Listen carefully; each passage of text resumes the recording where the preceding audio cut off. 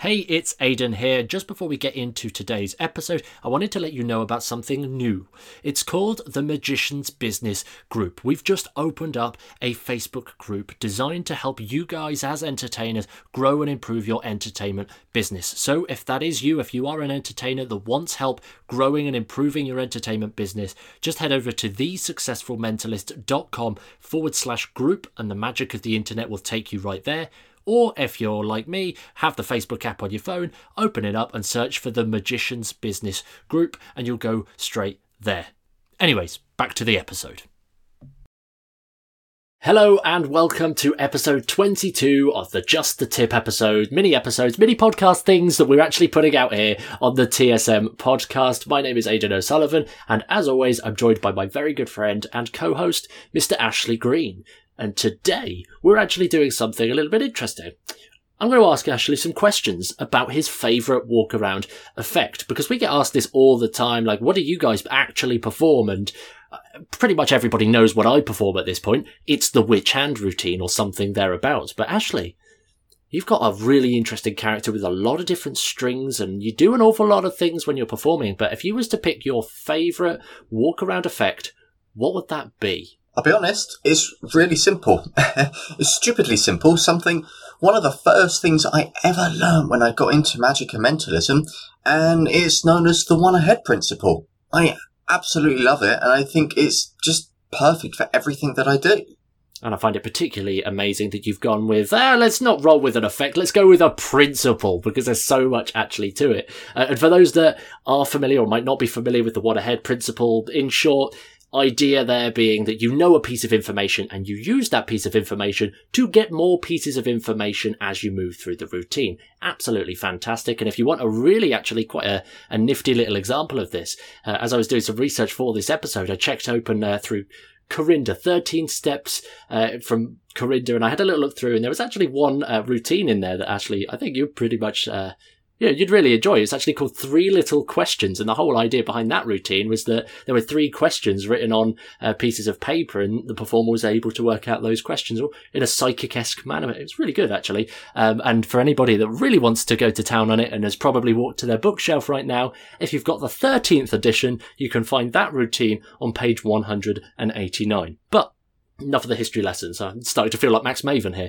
But why is the one ahead principle your favourite thing to do in walk around? Yeah, sure thing, Max Maven. I need a little bit of a hairline reduction, don't I? Or I need a change dye your in my hair opinion. black and then sort it. Like have a little massive widow's peak on there. And anyway, moving on.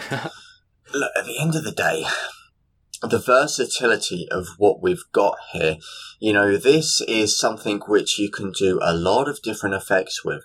It's going to work in all situations in close-up. Heck, like if you want to take it out of close-up and change the example around, like it's fantastic on stage as well. But the reason why I love it for close-up is when you're mingling, when you've got different groups involved, the main premise is you get 3 different pieces of information thought of. That's 3 different spectators.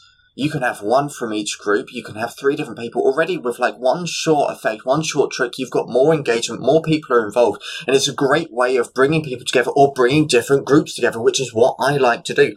There's so much versatility there. And on top of that, the actual principle itself is one of the best backups you can ever had. We had previous episodes on this about what to do if you see something on a billet and you can't read what it is, revealing difficult information. You don't know what it is. You don't know what someone's written down on a billet when you peek it. Well, no worries. Move into a one ahead. It's the best backup in the world. I think it's really, really useful to actually know it and understand it. And if you don't know it or don't understand it, check your local cereal box because it's probably on there because everyone knows about it nowadays. But here's the thing, Ashley. There's usually, when we say one ahead principle, most people think of like, oh yeah, I don't like that because yes, 2 pieces of information and then I've got to reveal a card or force a card. And some people think, oh yeah, I know that one. That's the one where you do the bit of the card there. 2 questions here, kind of double barreling it. Do you have to use 3 pieces of information? And does one of those have to be a playing card?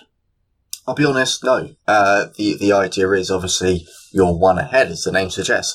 I've done it before when I've been doing it to one person, I've made a mistake, and I've got them to think of something to get out of that scenario. I've just done it with 2 pieces of information equally. I think I've done it up to like 7 or 10 pieces of information before, because I had a massive group and everyone was like, read my mind, read my mind, read my mind. And it was literally, at the time, the venue I was performing at was like, Ashley, you've got 1 minute till close. I was like, right, one ahead. I was like, and then I just dumped them. I know in a previous episode we say don't dump people with business cards and billets, but in this scenario that was the only case, I dumped them with billets and said, get out the door, open them all up.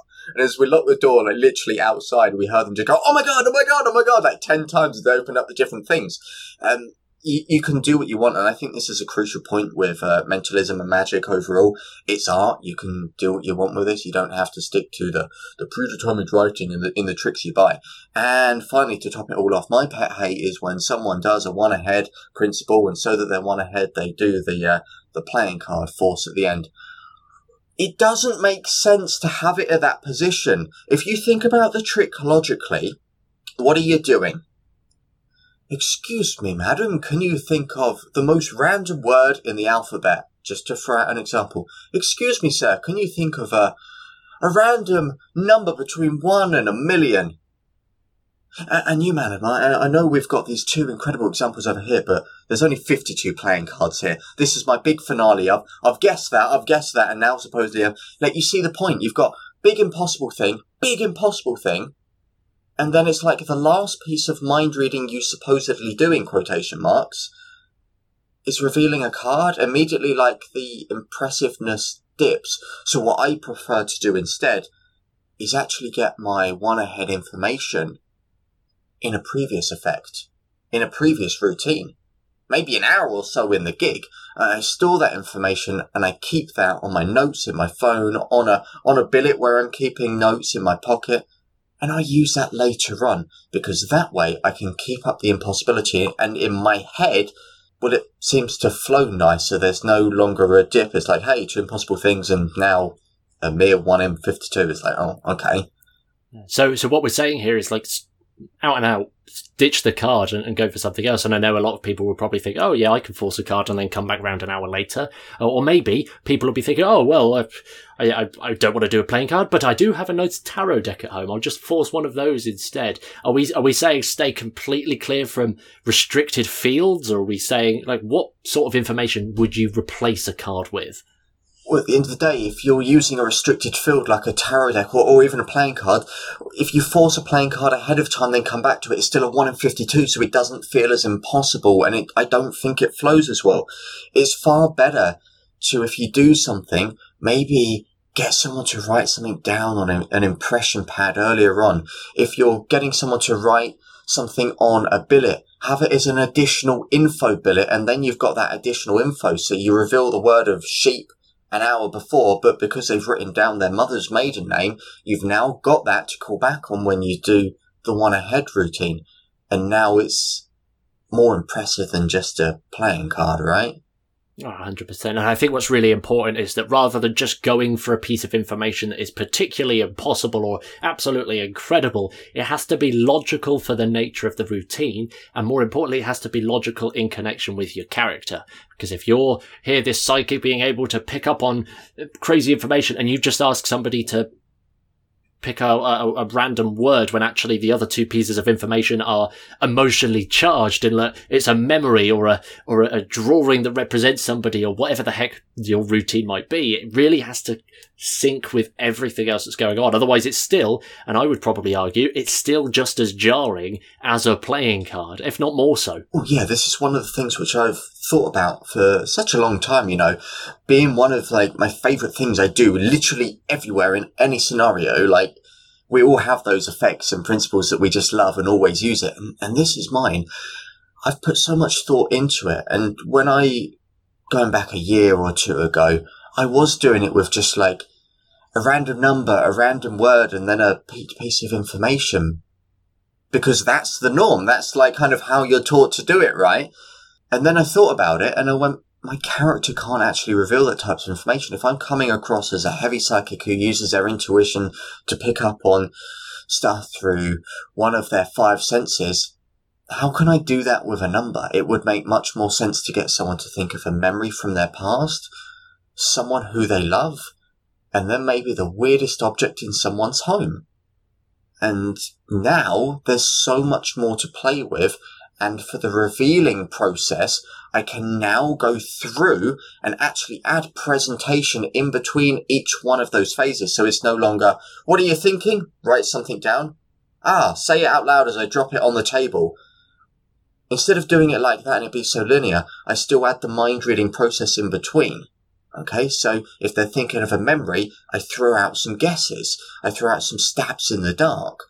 And I use my natural, genuine intuition to try and guess that. Equally, I might combine that with inserting readings in between the gaps. So the routine becomes so much more longer.